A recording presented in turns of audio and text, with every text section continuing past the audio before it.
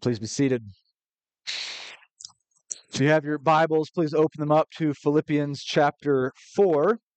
If you're using the blue pew Bibles, that's on page 982. I'll be picking up in verse 10 in just a moment. But before we turn to God's Word, let us ask for His help once again. Father, we can often come here on Sunday mornings, and even though we want to learn, we want to know you, we want to grow, we're sometimes slow to hear.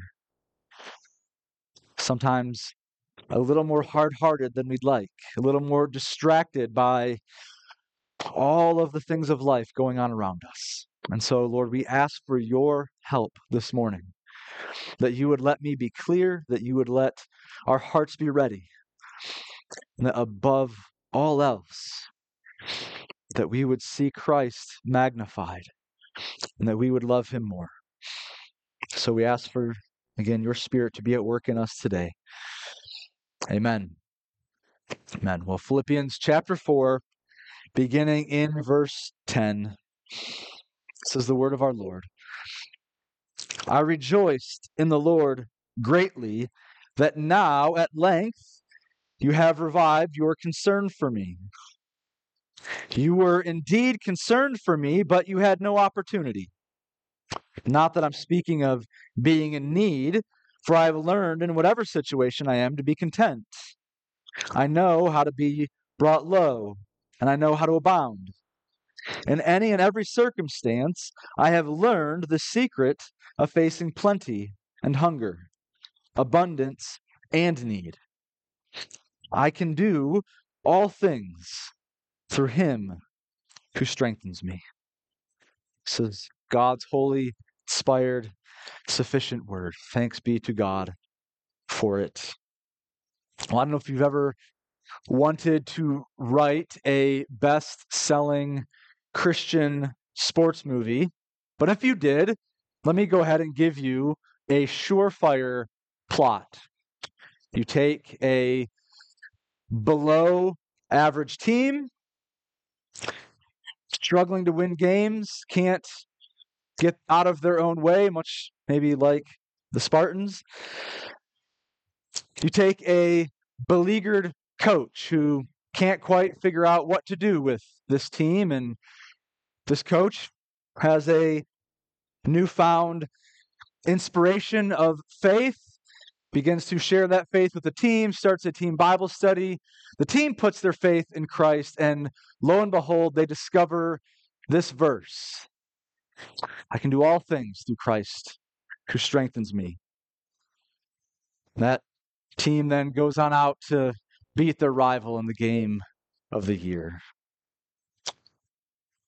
That's a great movie. That movie's probably already been made, and you chuckle and think you see why it doesn't quite work that way. But why not, right? Most people come to this verse and think, well, isn't it just saying that if I put my faith in Jesus, if I believe hard enough, either in myself or in him, that, well, I can do great things? Isn't that what Paul's saying? Well, I think despite what many pro athletes' tattoos assume, Paul is not saying that Jesus is just a pair of PF flyers that makes you run faster and jump higher. What Paul is saying is that the contentment that comes from possessing Christ far outweighs the discontentment that comes from worrying about your worldly possessions. That is his main point in this passage, and the main point of verse 13. The contentment from Christ far outweighs any discontentment that we might face in this world. That if you have Jesus, you have everything. That's Paul's main point. Now before I lay out my case for why I think that's his main point, I want to spend time describing and explaining Paul's own description of what's going on in these verses, because many people come to this passage and it's hard to make sense of what Paul's saying. In some ways, he's thanking the Philippians for their gift, but people read this and think it's almost a backhanded compliment. They're somewhat perplexed by the way Paul goes about describing their relationship. Is he being sarcastic? Is he saying, hey, thanks, but no thanks? No, those descriptions couldn't be farther from the truth. Paul is expressing the deepest, most grateful sense of thanksgiving to his dear friend. So let's first reflect on that expression of thanks. And again, we see it in verse 10. He says, I rejoiced in the Lord greatly, that now at length you have revived your concern for me. You were indeed concerned, but you had no opportunity. So what is happening here? If Paul's not giving them sort of a backhanded compliment, what's he saying? Again, remember, these are our dear friends. They've been longtime partners, and maybe even the very first partners of Paul in his missionary activity. They had provided for his needs many times already in the past. This is what Paul means when he says that they've revived their concern for him. That concern, they're showing their love and concern for him, for providing for his needs. They love their brother, that they see that he is in need. And so, again, they're expressing their love and their concern through provision. And so, once again, as they have sent this gift to provide for him, he's telling them, thank you.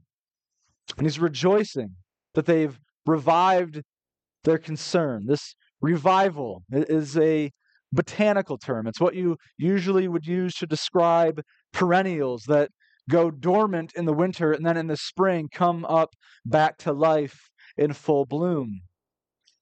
See, their concern expressed through their giving is back in full bloom as Paul finds himself in need once again. But this is where we have to recognize that Paul's own description of their relationship, he's not saying that their concern is revived because they've stopped caring about him. He said, where have you guys been this whole time? No, he's glad it's revived because in the past they've had no opportunity to express their concern. There's been no way for them to show their love because Paul hasn't had any need. And now that he does, now that he is in prison and is in need of provision, they have another opportunity to express that. So their love for him has not gone away and then come back. It's just that their love for him has had no opportunity, no outlet to be expressed until now. That's what he means by their revision, the revival of their concern. And then, as Paul's expressing this rejoicing, this thanksgiving, he begins an aside in verse 11. And once again, as he's done so much throughout this letter, he is interspersing pastoral teaching into his expressions of gratitude. He's saying, oh, thank you for meeting my needs. And then, oh, by the way, let me give you some instruction on how I actually perceive what my needs are as someone who is secure in Christ. See, on the one hand, the Philippians have lovingly met his real physical needs. And on the other hand, Paul says, I've also learned how to be content even if my needs are never met. And again, he's not saying, hey, thanks, but your gift was pointless. He's saying, thanks, but let me also give you an example to follow for how to deal with hardship in this life. So that is how Paul is describing the situation. That's the flow of this text. He's not insulting them. He's not upset with them. He is expressing profound gratitude. And in the midst of that expression is offering some pastoral counsel on contentment. And so we must ask then, what is Paul's secret to contentment? How does he find himself able to deal with such hardships? Again, he says, I have learned in whatever situation I am to be content. I know how to be brought low and how to abound. In any and every circumstance, I have learned the secret of facing plenty and hunger, abundance and need. I can do all things through him who strengthens me. So again, if it's just not clear yet, Paul is not saying that believing in Jesus has given him supernatural powers. The doing all things that he says in verse 13 is simply a restatement of the learning to be content that he said in verse 11.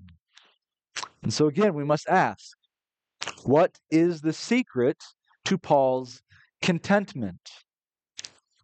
It's Christ. Plain and simple.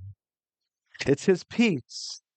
It is his strength. It is his presence. It is his provision. It's all of his promises to Paul. It's all that he has in knowing Jesus. That is his secret. Pure and simple. The secret to contentment is Christ. And maybe you're here and that sounds a bit trite. Sounds a bit formulaic. Oh yeah, just believe in Jesus and everything will be better. He'll get you through it. But to me, that sounds wonderfully like the Apostle Paul. Again, you have to just understand and realize how much he values his Savior, what exactly Jesus means to him. Remember earlier in the letter, he told us his entire life is about living like Christ, about knowing him. Even in his death, that is gain because he gets to go and be with Christ. Jesus is what the Apostle Paul wants the most, more than anything else in this life. Jesus is his treasure. And so it is no wonder that even in the most difficult of circumstances, in prison with no provision, no food, no clothing, no hope of being let free. He doesn't know if he's going to live or die in this jail cell. And in the midst of all of that, he says, I have exactly what I need to be content. He has Jesus. It's not a trite saying. That is our only hope in this life. Remembering what we have in Christ is our greatest need, even in the midst of our deepest despairs. Think of the last time you were anxious about life. Whether it was your finances, the outcome of a job interview, the grades you were going to get on the next exam, or just how the future is going to unfold, what's going to happen, where you're going to move, who you're going to marry. In those moments of anxiety, what got you through them? How did you make it through the other side? Maybe you're still going through them right now. What are you doing to comfort yourself? It's possible that we trust in our own skill, our own circumstances, or did we find our peace in Jesus? I think on the one hand, we can think about all of our marketable skills, all of our various safety nets, all of the paths forward that we can figure it out, the financial tools at our disposal, all of the studying plans that we can find. Or we can say,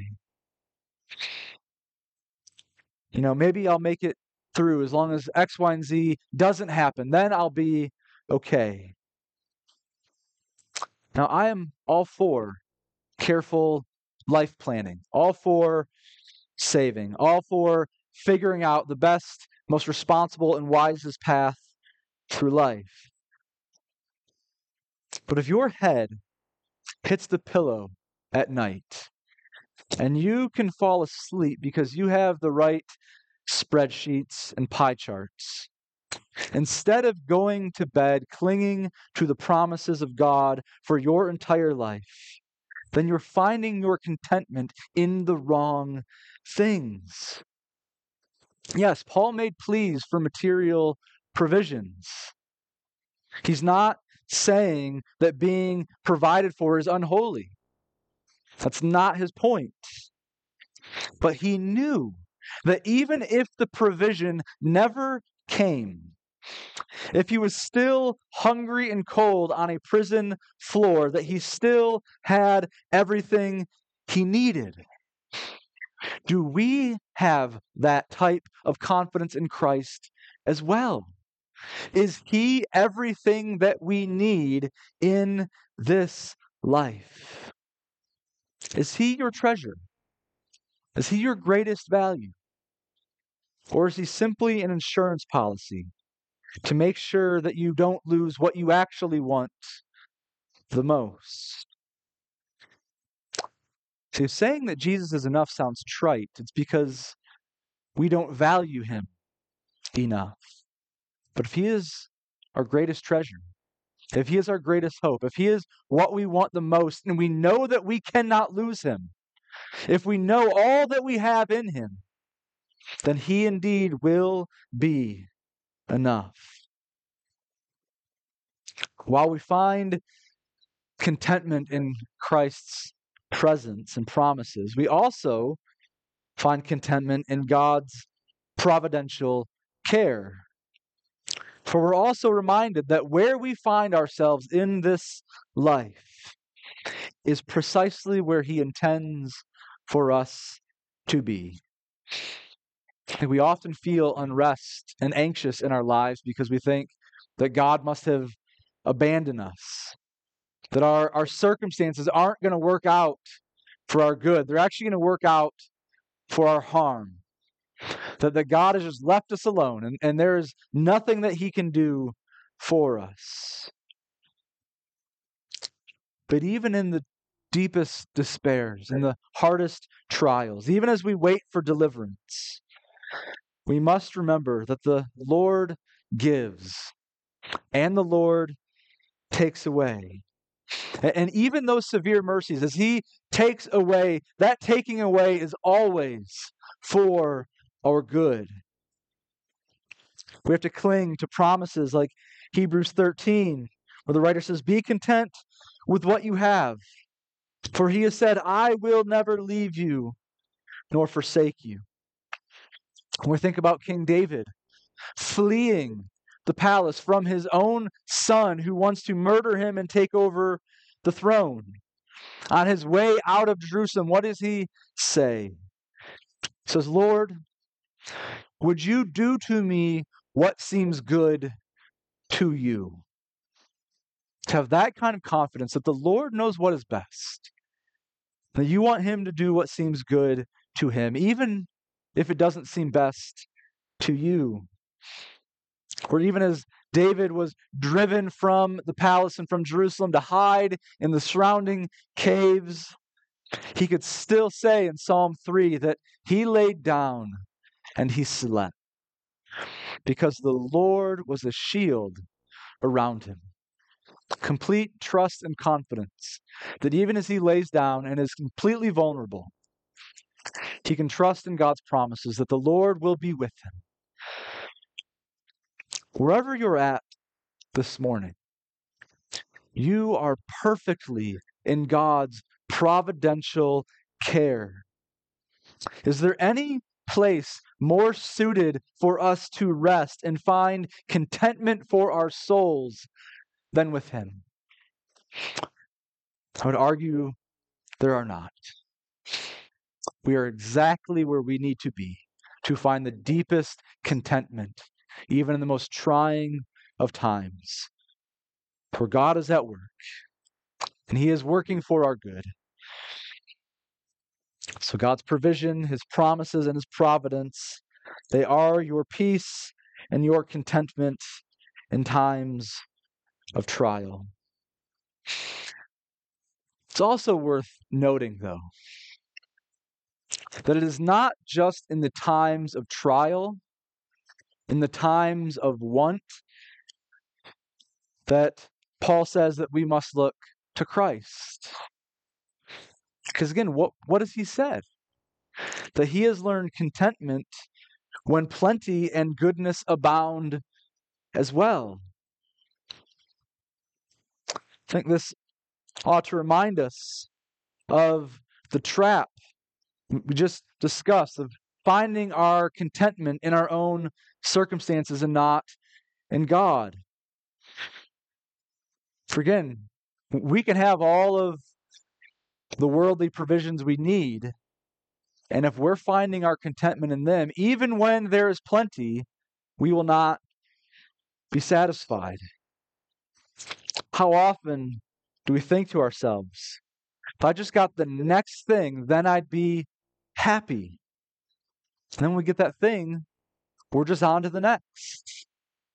Think, oh, if only I could have a spouse, then I'd be happy. Or once we have kids, then I'll be happy. Now, once those kids are out of the toddler stage, or once they're out of the house, then I'll finally be happy. If only I got the right job or the right raise.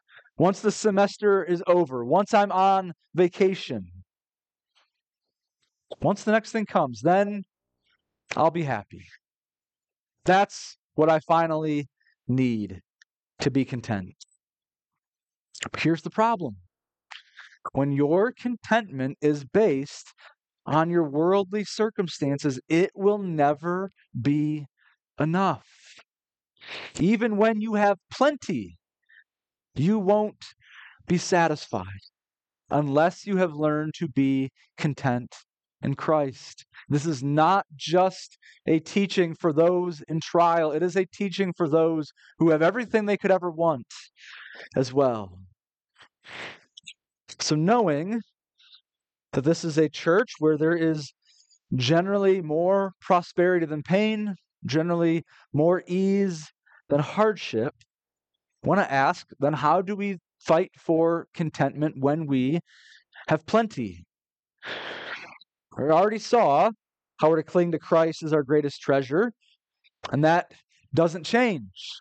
You still cling to Christ as your greatest treasure, even when you have earthly treasures. But I think there's also additional steps that we need to take to guard ourselves against the temptation of looking at our possessions for our security. Steps to take to fight against being taken captive by those possessions. First, it's helpful to remember that you need to recognize your dependence. No matter how talented you are, no matter how hard you've worked, no matter how much success you've already had, you need to remember that everything you have comes from the Lord. It's not ultimately our own doing. It is all from God's providential hand. And everything you have today comes from the Lord, but everything you hope to have tomorrow comes from Him as well. If it's the Lord's doing for today and the Lord's doing for tomorrow, then we can rest in His care.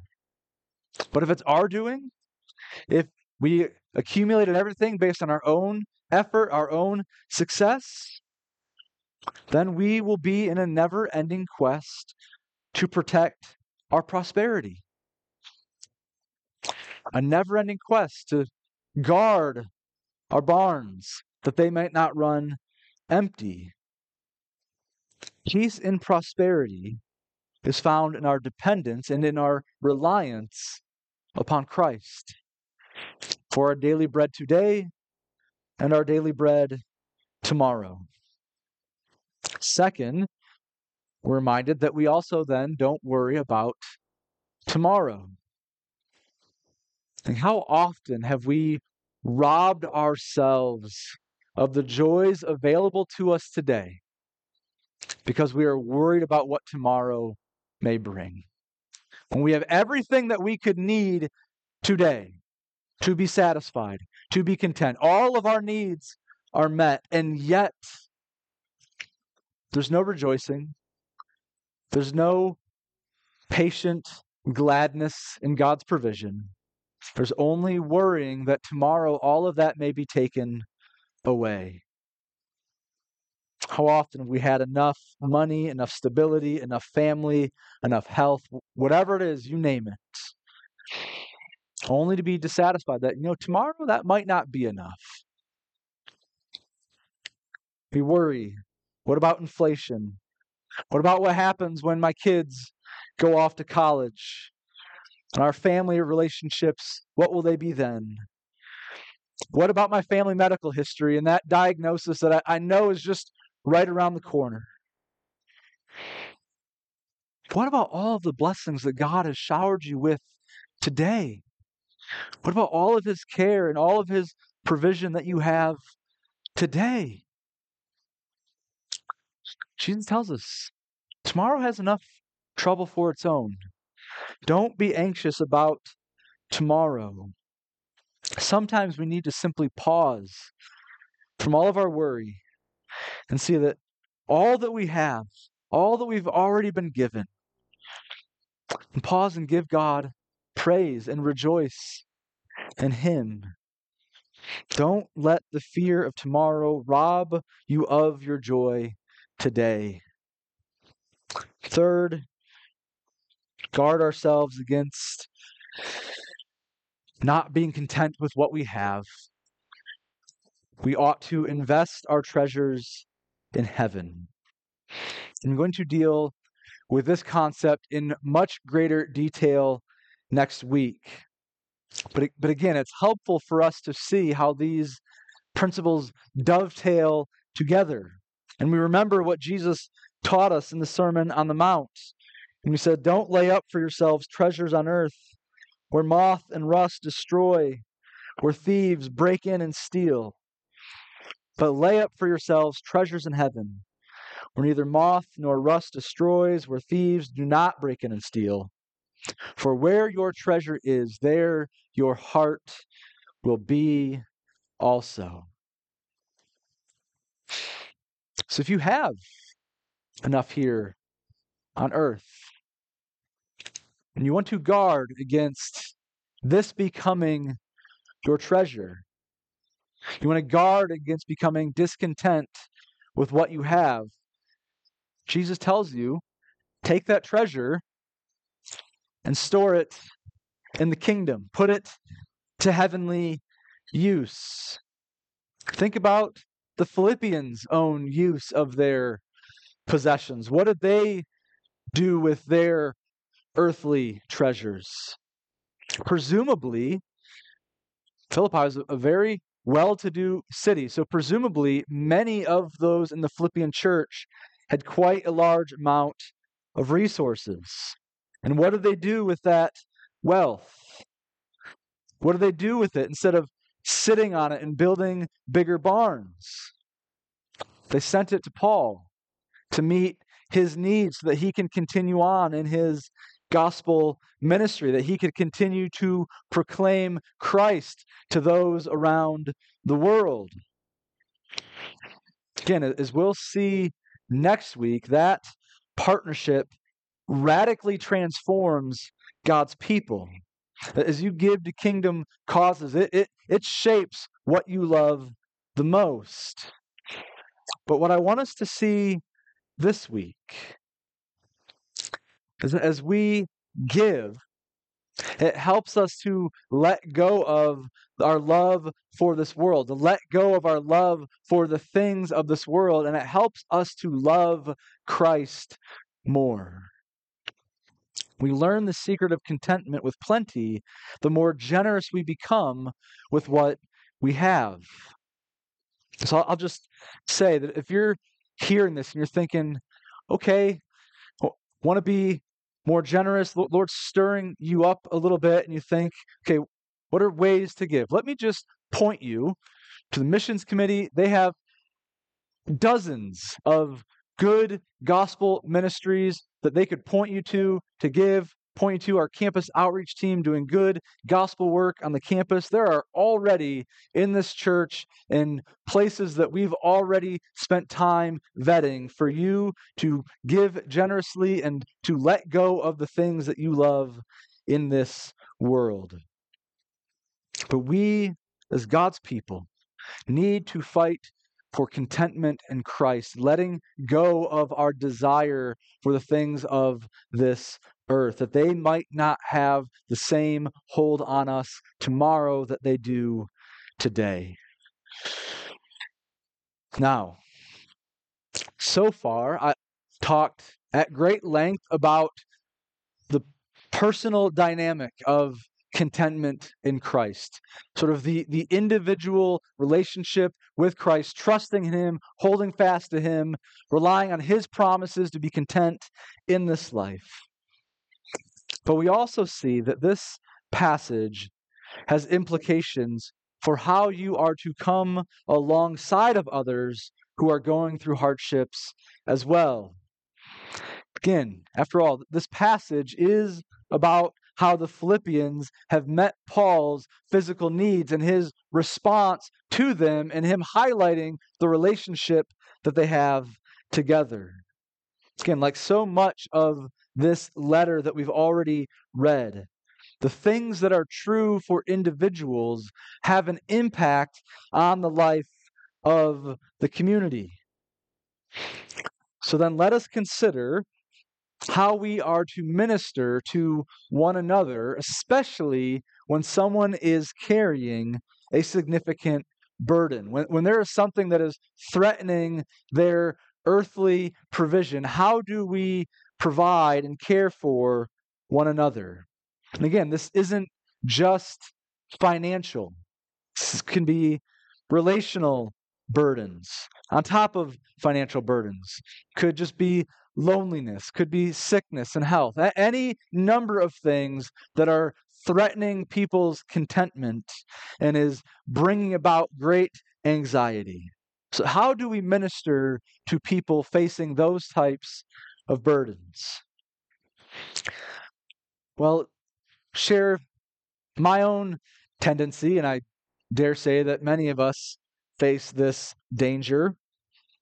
So I'm preaching this just as much to myself as the rest of us. But when someone shares burden they're carrying, trial they're going through, how many of us, our first instinct is to jump to, okay, how do I fix this? How do I help you through this situation? What steps need to be taken for this burden to be removed?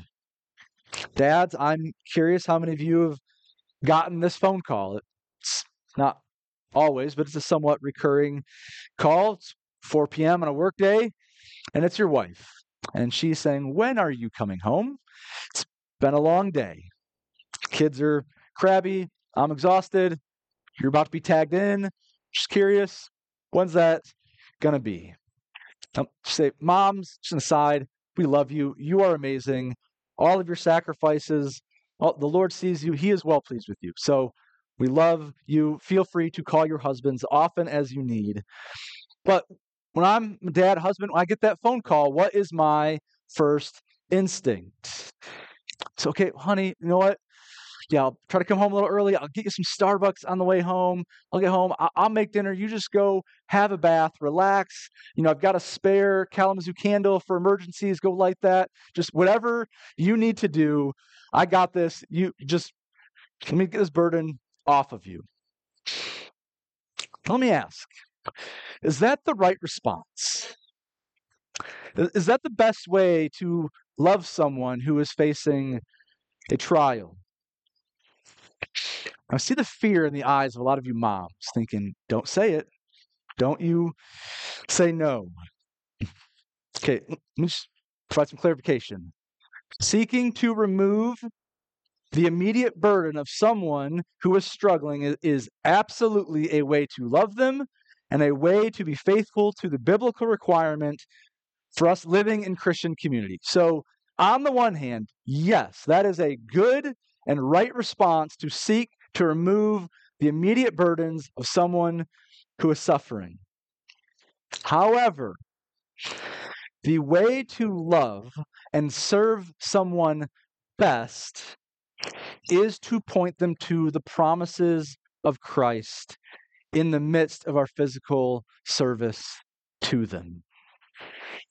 So does that make sense? That if I only take care of my wife's physical needs without reminding her of all that she has in Christ, that Jesus will give her endurance for the task that he's called her to, that she's defined by who she is in Christ, not by how well the kids sit and listen during school. If I just give her a, I got this, you go, without pointing her to Christ, I have not served her and loved her as best as I can. I have not given her what she needs most. And if I just give her a spiritual pat in the back and say, yeah, Jesus is with you, now when's dinner? Then I have not loved her and served her like Christ either. Paul shows us that his greatest need above all else is to hope in Christ, and that his second greatest need is to have his material needs provided for. God's people are meant to care for both. But again, so often we jump straight to how do I meet the need, and we neglect what our real needs actually are. So as we're loving, as we're serving, as we're lifting people up, coming alongside of them, what we need to do as well is point them to the promises that they have in Christ, for that is the way to love them best. And let us continue to think about this connection between the physical and the spiritual for a few more moments. And Paul is subtly linking these two together here in this passage, but we see this connection all throughout Scripture. In many other places, we see it even in the way we structure the church. Think about what is one of God's main charges against the people of Israel in the Old Testament. Well, it's their idolatry, but then right behind that is their lack of care for the poor, the orphan, and the widow. I don't think we are meant to minimize those connections. I think Pastor Neil's done with Acts for the year, so I get to steal some of his thunder. Acts 6, he's not getting there for another 6 months anyways. But think about when the widows are not properly being cared for. What happens? That they come to the apostles and they bring a complaint. But what do the apostles do? Well, they say, well, it's not right for us to give up the preaching of the word to serve tables. She says, the spiritual feeding of God's people is of utmost importance. But do they leave it at that and say, so don't bother us? No. They say, we're going to continue to preach the word, but then they appoint deacons to help assist in this provision for the widows. The spiritual feeding is important, but so is the physical feeding as well. There's an intrinsic link between the two. I mean, think the very reason that deacons exist in the church is to make sure that the physical needs of the body are being met so that people can come and worship unhindered and unencumbered as the elders minister the word to God's people. Right? It's to be able to help people so that they're not having to come and worship God and just think, I'm just being neglected by my brothers and my sisters. I'm not being cared for. The deacons are meant to provide that care so that you can come and enjoy worship with God's people. And so as we seek to help one another and to minister to one another, we must remember that we ought to minister to one another's physical needs. Those must be met within the body. But even more so, we have to minister to people's spiritual needs as well. The former is always a greater need than the latter, and yet we do not neglect either. And let me make one last point before we close. No doubt there are many of you here this morning who you're hurting. You're facing many trials, carrying immense burdens. Let me implore you, you do not need to suffer alone. There is an incredibly fierce independent streak that runs throughout the American church. It probably runs throughout Americans and even as we get into the church.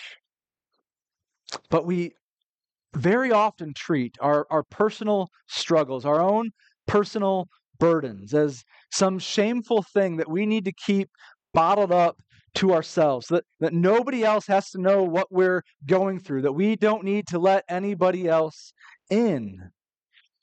There's a number of reasons for this. Maybe we don't want to look weak. Maybe we don't want to burden others with our own problems.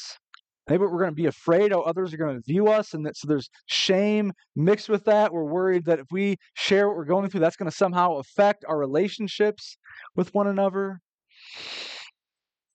But whatever it is, many of us, probably most of us, are incredibly slow to share the needs that we have with one another. That's you this morning, especially if you are going through something right now and there's nobody else knows. Let me humbly but pastorally challenge you. When you bear those burdens alone, you are actually diminishing opportunities for worship. What do I mean by that? What does Paul say about the gift that he's received from the Philippians? He rejoices when he receives it. He's worshiping God. He's praising God for his work through the Philippians for his needs. He's worshiping because he's thinking of the kindness of his friends. That's Paul's response to this gift. Think about the Philippians in this transaction. Later on in chapter 4, Paul describes their giving as a fragrant offering. That's worship language. It's bringing an offering before the altar to be a sacrifice pleasing to God. If you feel the need to suffer silently, not only are you languishing in that suffering and not having opportunities for yourself to rejoice as it's removed, you're also denying the body the opportunity to use their gifts, their treasures, their talents, their time to glorify God as well. When we suffer silently, we diminish worship in the church. I literally have people knocking on my office door, calling me, saying, Pastor, I'd love to serve. I want to be involved. I want things to do. And just looking for outlets to bless God's people. So, brothers and sisters, let me again encourage you, do not miss the opportunity to share your needs with your church family that loves you, that wants to represent Christ to you, that wants to glorify and honor God in the way they live their lives and serve God's people. There's a whole lot of worship in store for you and in store for the church when we allow others in on our troubles. And again, if you're here, that's you, and you think, okay, how do I do that? I don't know how to tell people. Who do I talk to? Again, that's why we have elders who are meant to shepherd the flock. That's why we have deacons who are meant to care for the needs of God's people. You come find one of your elders or one of your deacons, and we'll help find the help that you need. Or if you think, yeah, I'm too scary to talk to, again, back of your bulletin, the deacons have an email address. You can send them a message, or just, you can go to our website. There's a members box on the top. The website, you click that, sign in. You can fill out a form to send to the deacons. I think I sound like an infomercial right now, but I want to make it absolutely clear that your church, your family is here to love you and to serve you. I want to make it as easy as possible for you, if you are suffering, for your church to do its job, to come alongside of you right now and increase your worship. This is what being partners in the gospel means. It's what it means to be the family of God. That we are people who are saved by grace, united to one another, that gladly lays down our comforts for one another. And I've said it before, say it again here. There is no other institution in the world that can love like the church. That's because there is no other institution in the world that has the secret of contentment, that has the same security, that has the same promises as the church.